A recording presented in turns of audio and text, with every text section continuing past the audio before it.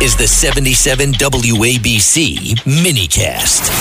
And joining us now to talk about it sounds like a scene out of a wild space movie, but now it is reality. We have Dr. Marc Siegel, and you want to talk about Elon Musk's Neuralink brain chip. This is wild, Dr. Siegel. This is, by the way, I just saw a second ago, he just got nominated, Elon Musk, for the Nobel Peace Prize, I think it was. That's not surprising. You know, one thing John Roberts said to me today on the air, it's true, which is when he makes a proclamation, he ends up delivering eventually, you know, with SpaceX and, of course, you know, with Tesla and now with this. But he's part of a group of people that are in this technology space. And by all of his outspokenness, he's going to even make it more prominent for people, investors, because Neuralink has been around a while, but they're perfecting it.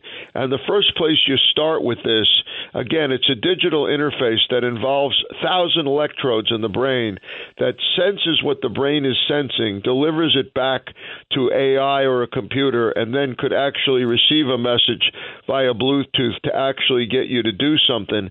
And the goal, of course, initially is to overcome paralysis. That's the group that Elon Musk is testing right now, studying under FDA guideline. But, you know, in the end, the FDA has to approve a use, and it might approve it for paralyzed patients or for Parkinson's patients or for MS patients or stroke patients. That's going to be terrific. But then if you go beyond that and say, well, what about Manchurian Candidate, or, you know, somebody can review their memories like a file cabinet, that's going to be harder to get the FDA to sign off on. I mean, Elon Musk has said maybe we could use Neuralink so you could tell your cat how to behave. Well, cats don't listen to anybody. What about if you want like your spouse to do the dishes or clean up? I mean, can we get to that point? My experience with marriage is that I'm already under mind control. I don't think I need any more. John probably agrees with me. I mean, look, yeah, Margot tells him what to do. I mean, you know, but seriously, I think that's the question. You know, Elon also says maybe we can combine a man or a woman's thinking with AI. It makes me nervous. I think AI is incredible, but I don't necessarily want to be integrated circuitry here. So I think we have to draw the line there and say that there's going to be enormous therapeutic potential.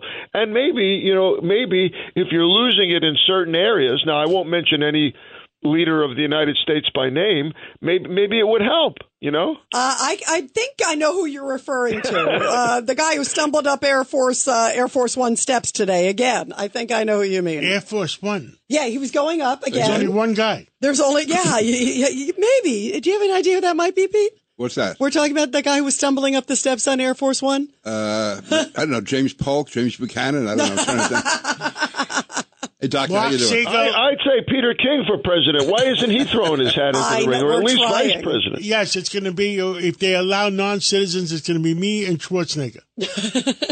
Remember, I love that. I love that. By the way, we talked about that last time, and yes. I think that Schwarzenegger is, and we already have had an actor in the White House, so. That's right. We're ready. We're ready. Well, Dr. Marc Siegel, thank you so much. We love having you. Dinner soon. Yeah, and by the way, I noticed you didn't invite Michael Goodwin, so I have a step up on him when it comes to dinner. Absolutely. I want to come when Mariano's there. You got it. Thank you. Our home run hitter, Dr. Marc Siegel. Thank you very much.